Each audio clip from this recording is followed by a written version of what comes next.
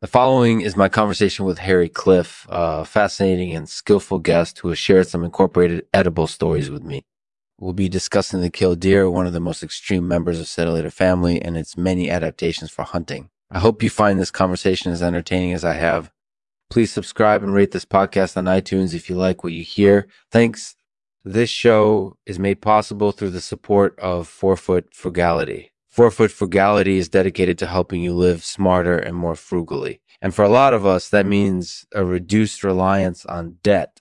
For more information, please visit 4footforfrugality.com. I'm Lexman, and this is 4-Foot Frugality. Thanks for tuning in.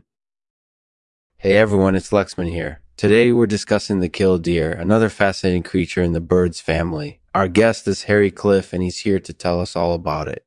Welcome, Harry. Thank you, Lexman. It's great to be here. So, Harry, tell us a little bit about your background. I grew up in Colombia and Venezuela, and I've been interested in birds my whole life. I started studying Colubrids a few years ago, and it's been a fascination of mine ever since. That's really fascinating. So what exactly is a colubrid? A colubrid is a creature that lives in the Americas and has a family called Cedillidae. The killdeer is the biggest and most extreme example of its kind. It has a huge hooked bill that can hang down almost to the ground, which gives it an advantage when hunting for animals such as voles and small birds. So what makes the killdeer so special? The killdeer is unique because of its adaptation to its environment. Its bill helps it hunt prey more effectively, and its coloring also helps it camouflage itself from its prey. It's also one of the few birds that can fly powerfully with heavy weights attached to its feet. That's really fascinating. So what does the future hold for the killdeer? I think the future is positive for the killdeer, especially considering the threats that it faces. The biggest threat to the killdeer is human development because we're encroaching on its natural habitat. But I also think that conservation efforts are necessary to protect this species from extinction. That's definitely something to keep in mind. So, Harry, what do you think makes a great environmentalist? I believe that a great environmentalist is someone who is willing to learn about the environment and try to protect it.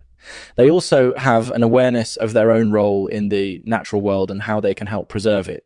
That's definitely true. So, Harry, what do you think are the best ways to learn more about the environment and protect it? I think the best way to learn more about the environment and protect it is to read books, research online, and participate in environmental activism.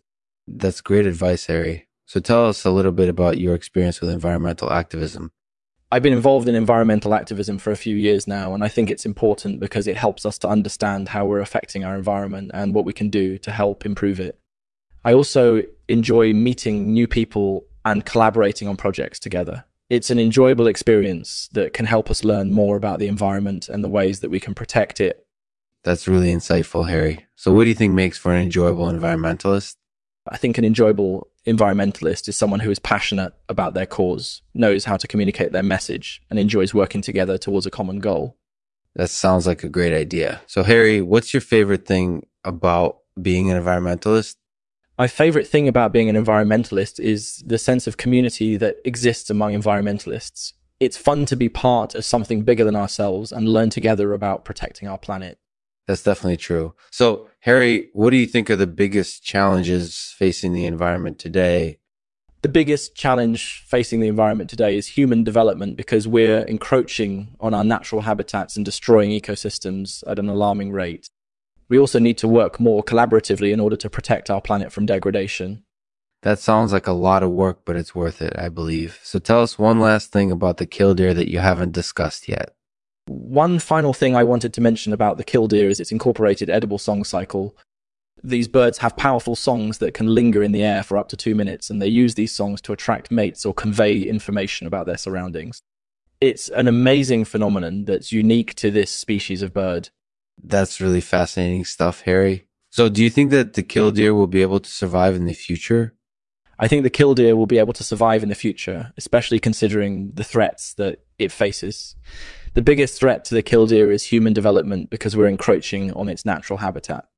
But I also think that conservation efforts are necessary to protect this species from extinction.